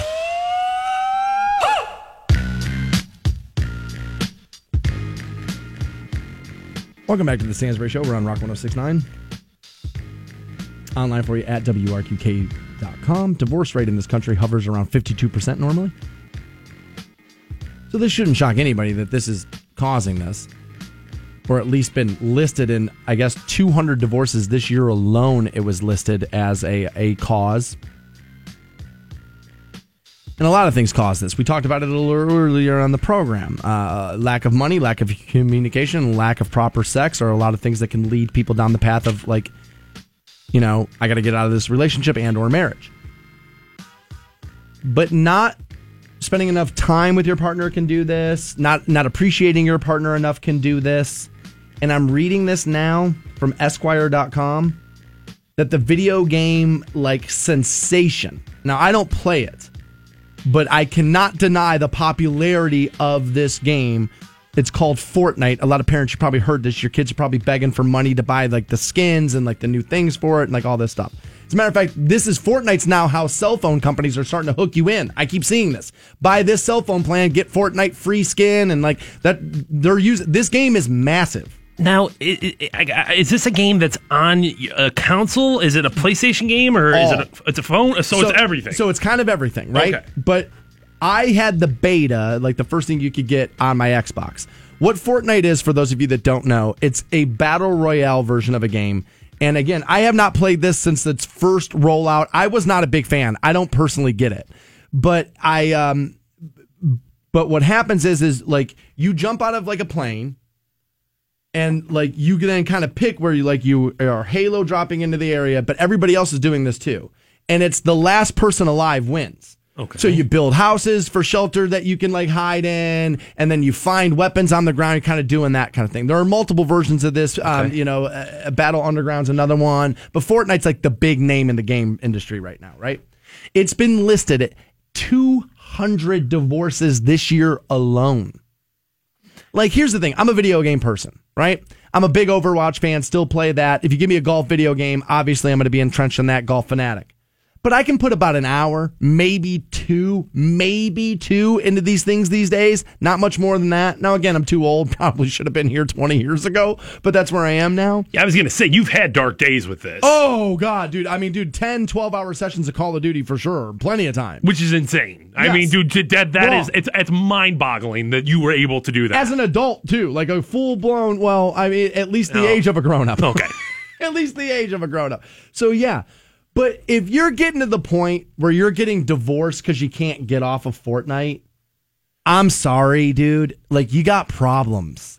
Well, I guess, I mean, and I guess, is Fortnite, is it like a kid's game or is it an adult's game or is it a little bit of both there? Well, welcome to video games. They're kind of all things to all people now. It's going to be both is the answer. Okay, because like Grand Theft Auto is an adult game. Now kids play it, but like it's marketed towards adult and like, you know, there's games that are specifically marketed towards kids, but this is a little bit of both. A little bit of both. So it's not necessarily that you're like, oh, you know, you can't put down a kid's toy, but I think this is very much, and I know these numbers will be considerably higher, but people who list like, well, this is Facebook is the reason I'm getting a divorce. You're not really getting a divorce because of Facebook. You're getting divorced because of the behavior of your spouse on Facebook. I would be willing to bet that Fortnite isn't really what's causing you to check out from your wife and why she's going to end up divorcing you. You probably have a long list of issues you've been having. This is what you're choosing to spend the time on, not why you're not spending the time there. Right. This is the symptom, not the cause of the disease here. That's fair. I would just have to assume that Fortnite, for as popular as it is and for as addictive as I'm sure as it is, it's not what's causing this. This is just how you're checking away from her. Risking relationships isn't the only reason to regulate your time spent playing video games, they say. The WHO added gaming disorder to its international statistical classification of disease and related health problems. Now, everybody wanted to point that around. Right? Yeah, everybody wanted to point that around and be like, see, we got to stop it. Should be pointing out the WHO back in the day used to call it, they were the ones who came up with trans, like, with the disorder. They were the ones that were like, dude, this is abnormal, and then rethought it. So, welcome to science. In a couple of years, they'll figure out, really not that big of a problem. We're going to move on. Dude, this is how stuff gets judged in the early onset of it when we don't really understand it. We just demonize it and go, bad. That's how we do everything in this country, the way we've done everything from the beginning, and this will go along that line, too, at some point. But yeah, no, Fantone's right. It's not the video game. It's the fact that you're trying to get away from somebody to play the video game. So just get away from that person. Life is long, dude. Life is long. People say, life's short. No, it ain't. Life is long, bro, or woman. And if you're unhappy, then leave and find somebody who can make you happy. What are you doing? Life is long and it's your life. Spend it being happy. Find the person you should be with. More Stansbury Show at 9 o'clock and also Sammy Hagar tickets next on Rock 106.9. Hope you boys brought popcorn. The Stansbury Show. Because I'm about to put on a show. Rock 106.9. Yo, Fantone from the Stansbury Show, here to tell you about the Roll Holt Vision Institute. People ask me about my LASIK surgery all the time, and I tell them the same thing I'm about to tell you, dude. 20/20 vision. That's what I wake up with every single morning. You know, I started wearing glasses in the 3rd grade, and I thought I was going to have to deal with vision problems for the rest of my life. But thanks to my good friends over at the Roll Holt Vision Institute, the inconvenience of glasses and contacts is a part of my history, not a part of my future. So if you're done ordering contacts and you're sick of paying for glasses, I want you to visit a website. It is rollholtvision.com. Rock 106.9. Welcome back to the Stansbury Show. We're on Rock 106.9. Online for you, WRQK.com. For you Indians fans who feel like they're not getting enough representation on the program, should let you know Corey Kluber now has 1,400 strikeouts in 199 games. It's pretty impressive out of Klub out there. He also got his 19th win as the Indians defeated the White Sox 5-3 as they open a 3-game series at Progressive Field. Corey Kluber, the real deal there. Yeah, end of the day, I understand the thought process of why don't you guys pay more attention to the Indians? They're winning, and they're, they when the public does, I will. They are, and there's something to be celebrated about, 3 consecutive years of winning your division championship. There's no question about it. And yeah, but people just, I don't know. I don't know why. I wish I could give the answer, but people just don't respond the same way. Just because something's a story doesn't mean it's a big story. And people will start to care about the Indians the deeper you get into the playoffs. It's just the way it is. And I've always said this about this area. It is Brownstown. It's just the way it is. It's football country. I have an Indians question that maybe somebody can help me with. Jose Ramirez, definitely a young up-and-coming star in the league. And, there's no question, a stud, a great baseball player. Everyone calls him the GOAT. And are they really saying he's the greatest of all time, or is that something else that I don't know about, some sort of GOAT joke, or does he like goats? But nobody's really making that claim, right? Nobody's saying he's the greatest of all time, right? I think they're saying, I don't know, dude, this younger generation, they think people who have been out 3 years, dude, this generation thinks MGK's the GOAT. But this is the Indians just tweeted something out and said it. And for me, that's dude, come on. He's not that. Yeah, that's crazy. Yet. Unless, will he retire as that? I don't know. Maybe. Does he have, like I said, maybe he has a pet goat or something that I don't know about, but it's crazy to say that if that's what people are saying. Yeah, I don't think that that's true just yet. If you're a parent, the bullying issue's got to be a lot for you.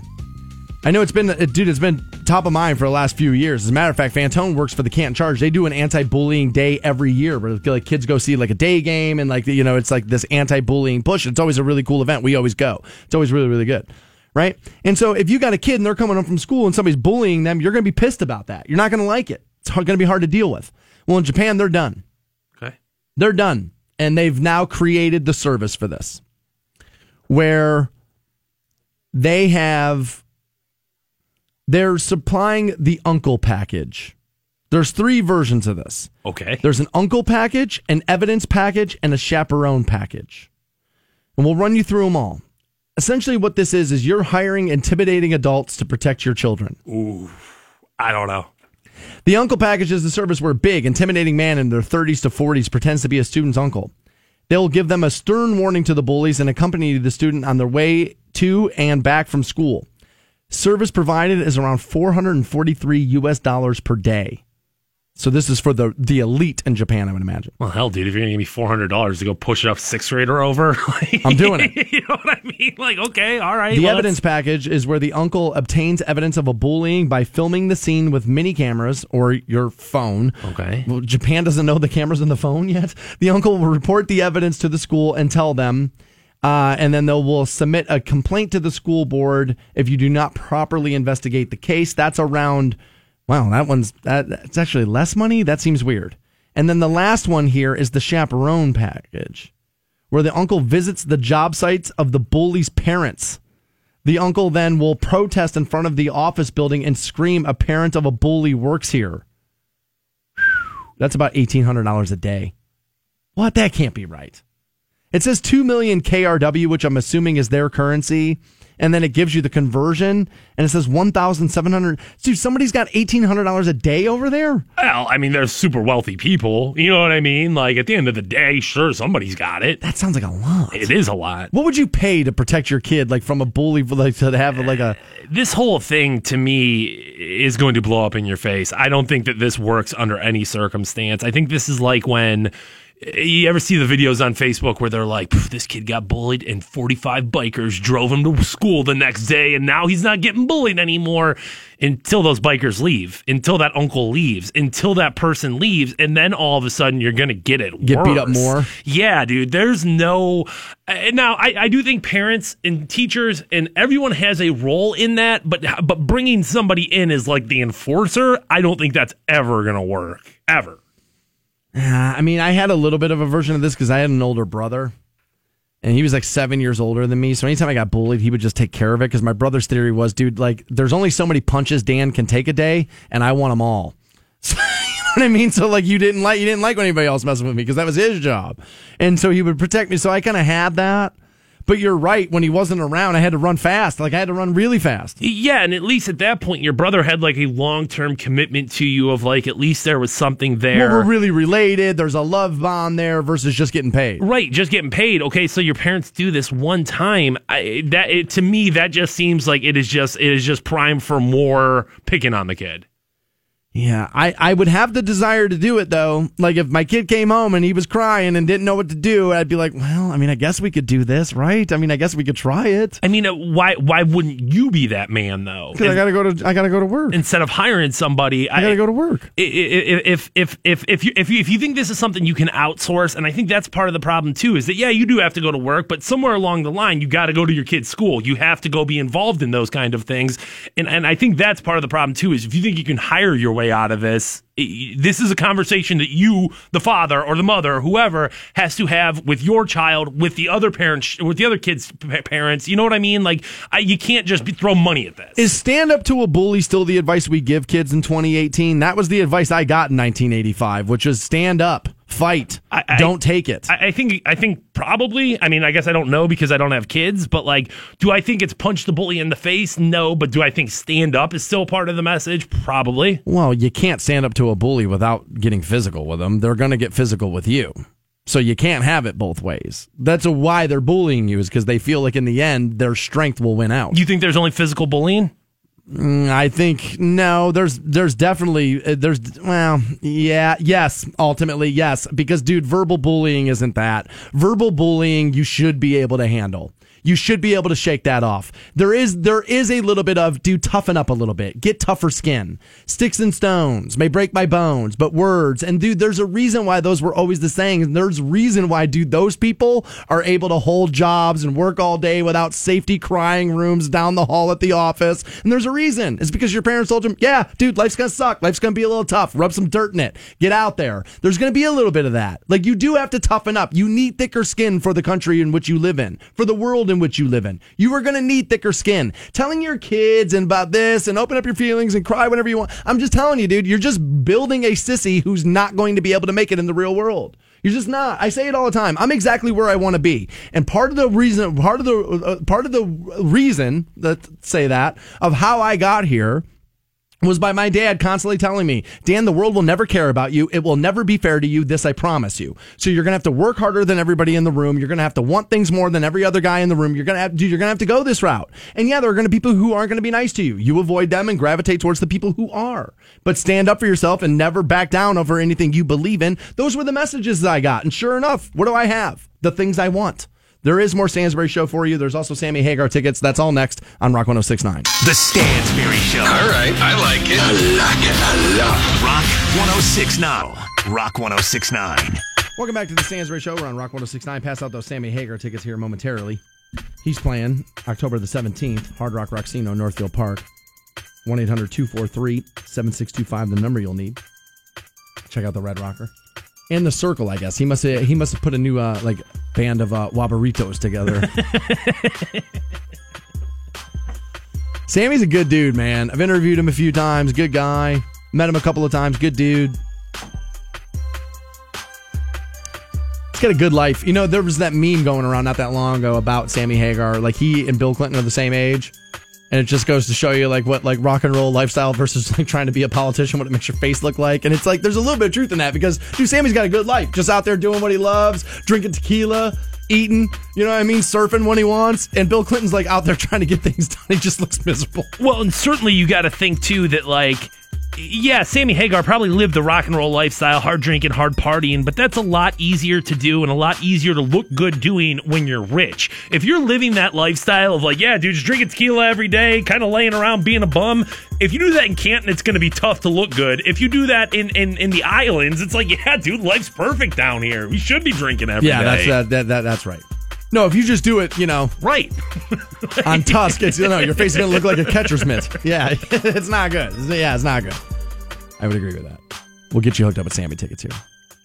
So I'm reading this, and I've been telling you about this, that technology is what this is going to do down the road is we're going to start extortion's going to come back full circle. Like, it's not going to be now, it won't just be the mob, like, extorting businesses for, like, hush money and, protection money. That your neighbor's going to look to, use extortion against you because they have all of your data and all your information, all your messages, because everybody, things are so easily hackable now. Well, there's a new, like, email scam. And I could see how this could work because a lot of you would be terrified of this. And a lot of you would be embarrassed by this. And as a matter of fact, I'm willing to bet a large portion of you listening right now would lose your jobs over this, even though I don't believe that you should. There's a new email scam out there that's threatening to send your pornography habits, what you're viewing, how long you've been viewing it, what you're looking at, to your friends and family. Unless you give us this money. Now, it's a scam. They're probably not able to do it yet. But down the road, this is where this is going to get. And so, like, they're, like, sending this out, and people are now sending money, like, please don't do this to me. Maybe these people can't do it yet. But somebody can. Somebody can. Oh, a kid in your neighborhood can for sure do this. 100%. If you think that that's, like, the nut that just can't be cracked in the digital world is you watching porn, bro, you are nuts. Let's not bust nuts when we're talking porn. Okay. Let's not do that. But, like, I'm worried about this down the road. Now, my pornography habit, how many times have I said this on the air? That I would never be embarrassed about the porn I watched because it's all legal, right? Like, I'm not looking at anything you're not allowed to be looking at. However, there have been times in my life where the amount of it I had been looking at, I would be embarrassed to have to stand next to that math. Well, and I don't think it's necessarily just a question of is it legal or not, or is it moral or not, because once again, this is a situation where you are not even close to being average about, well, dude, yeah, of course you don't care if your porn habits went out, because we have this open dialogue with an audience of thousands and thousands of people every day. Once you've admitted you were molested by a neighbor at like 4 years old, telling people you like Pornhub's really not that crazy. For you and I, it's like, yeah, it's what we do. We lay bare. Would it be something that I necessarily want to like volunteer? No, but like I don't care. Like, oh my gosh, can you believe you watch another JOI video? Oh God, it's like, all right, well, who cares? So to continue down this line of thinking, because this is where a lot of guys would get screwed up. Like, you would not be ashamed or even worried is probably the better word for your better half to find out A, the last time you watched porn, or B, what it was you were watching when last time you did it. No. I mean, do I want my girlfriend walking in on me in the middle of a masturbation session? No, of course I'm going to be embarrassed and be like, oh my God, I can't believe this. But like, if she was like, hey, let me check this out. Like I said, I mean, what is in there that's so like, I mean, that my girlfriend knows like everything I want sexually in life. Like, we have the conversation all the time. So she's not going to necessarily be like, oh, she knows. So, all right. So you know what? Let's examine this, because a lot of dudes get in trouble with this in relationships too. You were looking at porn? What? Do I not satisfy you enough? Do you not get enough of what you need out of me? What is that? You and your porn hose? Like, so she doesn't get like, kind of weirded out about the fact that you're still watching porn? No, because we still have like a very healthy sexual life. It's not like we've gotten to the point where it's like, you know, I'm trying to have sex with you. I'm trying to connect with you. I'm trying to make this work. And here you are, you know, spent because you spent all day masturbating. No, like I think that's the thing is like, you're not using pornography habits at its best as your primary sexual outlet. It's like it's an auxiliary piece. It's an extra like, okay, you know, all right, so every day, dude, I have hours upon hours to myself at times. So it's like, well, yeah, inevitably you're going to get bored, or you're going to be horny, or you're going to have something happen there where it's like, I need this release, or not I need, but like I want this release now, and you're not coming home for another 4 hours. So it's like, plenty of time to get it back up again. Yeah. And that's the thing too, is if that were the problem, if it was like, I'm trying to have sex with you and you can't, or you don't want to because I'm not a porno, then you're getting into a problem territory right there. But like this, honestly, I think masturbation is a healthy part of anyone's sexual identity. It's not exclusively going to be like, well, I just have sex with my partner or with other people. You're going to have to do this from time to time. Dude, you know how many guys I know? It's a lot. Dude, the amount of guys I know who are married, whose wives consider it to be cheating, whether you use pornography or not. But if they are to masturbate, that essentially, dude, that what they are doing is stepping outside the bounds of that relationship. I would much rather, and this is, I guess, just from my perspective, if I'm a woman and I'm looking at my husband here, I would much rather have you masturbating looking at Lisa Ann as opposed to Lisa that works at the office, right? Yes. That if I, even as a man, like, to know that, like, if the person I was dating was pleasuring themselves to somebody they knew, it would bother me on a level of, well, you can get that guy. Like, that guy's easy to get. You can get that guy. That guy probably wants to have sex with you. And I even think that, like, okay, so now we're talking about people you haven't necessarily had sex with. If you are just, like, masturbating through, your mind, like, inevitably you're going to go back to past sexual experiences. And that's even worse, in my opinion, of, like, now you're masturbating thinking about her. So now it's not even like, okay, there's Lisa at the office, but this is Lisa that you banged out, during college, and you're doing that. I would, if I'm picking up those 3 Lisas, Lisa Ann is the way to go all day, right? Yeah, I think you're probably better off with that fictional character who is now, obviously Lisa Ann's a real person, but to you she's a fictional character, and she is a gold Olympian at sex. So of course you are to be sexually attracted. That's what she's for. That's what they're for. Right. There's a huge difference between, like, all right, you're watching a professional football game versus, like, your kid. You're right. There's a huge difference right there. So, I mean, I understand that by no stretch am I saying, like, well, no, pornography is healthy in every relationship and you should just, pound away on yourself all day. Jeez. But, like, if you're automatically going to, like, this is a negative, this is you cheating, you are the woman, that's where the issue lie. If that's your automatic takeaway is that it's cheating, that's crazy. Yeah, what I would say is I would want to sit that woman down and be like, let's start talking about stuff. Let's find out what's the onset of this. Who hurt you in a way that makes you think all guys are the same, blanketed around this issue? Because that's what that is. Now, it might be your husband. Maybe he cheated on you in the beginning of the relationship. Maybe he did. You feel like all of a sudden you can't trust him. You can't trust anything he's doing. And porn's the way that you're manifesting your anger. Okay, but there's more issue there that you're not dealing with. That something else is going on.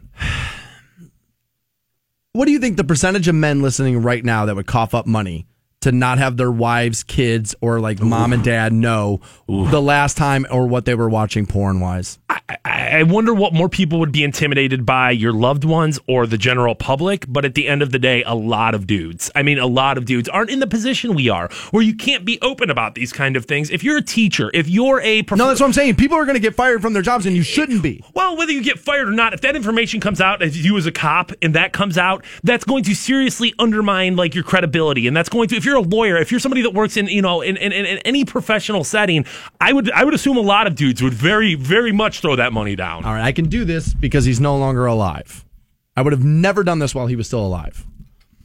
But my father was a minister. Okay? Now, I grew up in his house, obviously. That's where you're supposed to live, right? So, like a lot of you, growing up, I was trying to hide things in my parents' house. I was trying to hide things in my closet and underneath the mattress. I was trying to hide stuff, right? And this is how old I am. This is back like when DVD porn was like all like the rage, right? And I had an entertainment center in my bedroom. And obviously your parents check your bedroom when you're not there. Like they're trying, you know what I mean? They're trying, and again, that's not you snooping. That's you parenting, by the way. When your kids, that's your goddamn house. It's not their bedroom. Get in there and make sure your kids don't have things they're not supposed to have. Get in there and parent, by the way. So they would, obviously that would happen, right? And so you don't take things out that you're really worried about. I was like 17, like I'm coming into my own sexual life. Long story short, dude, my father was a minister. And I kind of caught him creeping around my bedroom one night when he thought I was sleeping, like looking through my DVD collection, I think kind of looking for something. Now, I don't have a problem with that because he was a minister, he had a wife and all this. He's still a sexual person. It's when you start going into that clergy stuff and, removing sex from their lives, that's when everything goes haywire and off the rails. Let people be a sexual being. But I'm willing to bet that had the congregation heard about that, it was going to be like, well, dude, how are you going to stand up there on Sunday and tell us how to live our lives, and yet you still are falling victim to your desires? Yeah, I think most people, especially, I mean, obviously in a situation where you are a point of authority within a community, of course you're not going to want that. But most people have something like that where it's like, God, I can't let this out. And it depends on what the dollar amount is. But if we're talking $500, dude, I think a vast majority of dudes are going to be like, yeah. Well, that's where the criminal is going to have to be really, really smart, is because, dude, what you want to hit is multiple targets. You got to find the amount of money that most human beings are like, oh, for that, yeah, I got to do it. Now, I don't know if I'd ever pay it just because, dude, if you give in to a terrorist, it just gives them incentive to terrorize you further. But I know most people listening right now would be like, oh, dude, if my wife finds out about that, I'm in huge trouble. If my daughter finds out about that, I'm going to be embarrassed for the rest of my life. If my boss finds out about that, there's a chance I lose my job. And you would totally pay for that. And dude, technology, I'm telling you, we are headed here where your neighbor is going to be the person that's extorting you. Can't wait. Should be fun. More Stansbury Show after we get you hooked up with these Sammy Hagar tickets October 17th. Playing the Hard Rock Rocksino. We'll send caller 20 right now. 1-800-243-7625 on those. Dan Stansbury and his boy wonder Matt Fantone. At last, two heroes. The Stansbury Show. Rock 106.9. Football season is here and Bell Stores Marathon has all your game day needs. You'll be the MVP for keeping your family and your vehicle game ready. Make Bell Stores an essential part of your game day ritual and get everything you need for a victory in one stop. Bell Stores, keeping your team on full.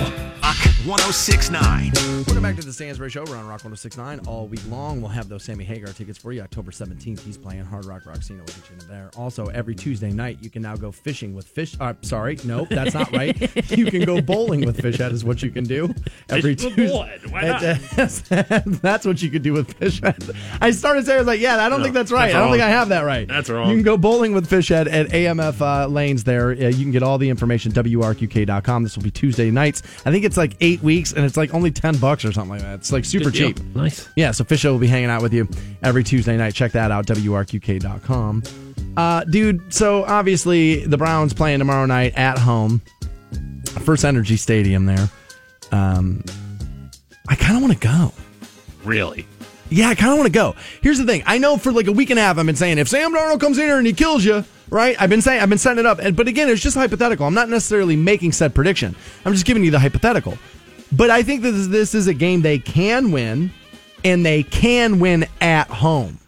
Those two things combined, I mean, dude, they didn't win a single game all year last year, only won the season before. You don't want to be there if they're going to be able to do it at home. I kind of do. Oh, yeah. I mean, there's going to be a party. When that happens, it doesn't matter when, doesn't matter who the opponent is. Obviously, week one would have been the real party. But when that happens, it's going to be, there's going to be, joy in the streets. People going to be high-fiving each other and stuff. Do you think it'll look like will it look like a championship win for another city when we win a regular season game? Championship win, no, but a playoff win, sure. People are going to be losing their minds. But the thing is like, what if they don't? You know what I mean? And then you're going to be like, what the hell did I do this for? I know tickets you can get for like $1, but like... Is that right? Dude, tickets are super cheap. And worse seats in the house. Sure. But like, But you're there. But you can get tickets to the game. But I don't know, dude. I feel like if you go, and more likely than not, they lose, dude, it's going to suck. They can win it, though. They can win it. And they can win at home. There's no question, and it'll be interesting to see. The way I think they win it is all going to be based on Myles Garrett. And last week, I was kind of down on him because he had a ho-hum game. But then, I don't know if you follow this guy on Twitter. It's like Brown's Film Breakdown or something like that. Yeah, that guy's great. It is. It's perfect because it gives you such good insight onto things. He didn't have a bad game in the sense he wasn't productive, but it was because he was getting double, triple teamed at all times. He was still making an impact. Which is why so many other guys were able to eat during that game. So many other dudes. Ojanobi or whatever his name is. Yeah. So that's why they had the availability. So I think it'll be very interesting to see that if Myles Garrett is able to put pressure onto a rookie quarterback, how that impacts the game. And I really do think that that's how the Browns have their best shot, is through just getting in Sam Darnold's grill and staying up on it. Oh, that's how you win. That gives you the best shot to win any NFL game. Tom Brady's the same way. You pressure Tom Brady, he's not as good. Just welcome to quarterbacks. And yes, Myles Garrett has the kind of ability to get into a rookie's head for sure and get him shook. And that's one of the reasons why I think there's a possibility. Now, I don't think you win. I really don't. I think the Jets probably beat you. I think their defense is better than people are giving it credit for. Sam's a better quarterback than he looked last week. He will continue to grow week in and week out. And I think he beats you. And I do. And I think, honestly, I've been saying it. I think that there's a concern of the locker room then looking at it going, oh, my God, we took Baker Mayfield. He's undersized, doesn't have a powerful arm, and he's not going to be able to push the ball downfield in November in the AFC North for the next 10 years. We did it. again. We screwed it up. We missed Wentz. We missed Watson. These guys with these cannon arms who can just push the ball all the way downfield and are athletic on the other side and can do all that stuff. And Baker's really not much of anything. He's a moderate athlete. He's got a moderate arm. But he's a winner. And there is something in that. There is something in that. For sure there is. And I think he's probably a B+. But Sam's probably going to end his career as an A. Probably going to end up being really, really good. And I think the players are going to see it. And I think they're going to go, oh my God, we screwed it up. And then the fan base is going to go, oh my God, we screwed it up. And then, dude, Dustin, the most optimistic Browns fan you'll ever meet in your entire life, my buddy Dustin, was out. Dude, yesterday we were out on the golf course, and he told me, he was like, dude, they're going to lose week 3, and then Hugh gets fired, and they're going to start Baker week 4. Now, I've said since before the draft, or actually right after the draft when they drafted Baker Mayfield, I said week 6 he plays. I think that's where it is. But I'm telling you, dude, if those players, if they see it Thursday night and they're looking at a future Hall of Famer on the other side and they're looking at Baker Mayfield like, bro, you can't beat out Tyrod Taylor? Like, I'm telling you right now, they're going to stop buying in and this whole thing's going to go off the rails. And everybody who told me they were going to win 8 games, and I kept trying to tell you, no, they won't. Wait till the season starts. They'll come back down. They'll start to look like the Browns again. And sure enough, here we already are, dude, 2 games in. They already look like the Browns again. Oh, can't wait. Good times for the show tomorrow. Cannot wait. Aside from that, we're done. If you missed anything this morning, podcast it shortly after 10 a.m. at WRQK.com. You guys have a great afternoon. See you. The Stansberry Show, Canton's Rock Station. Rock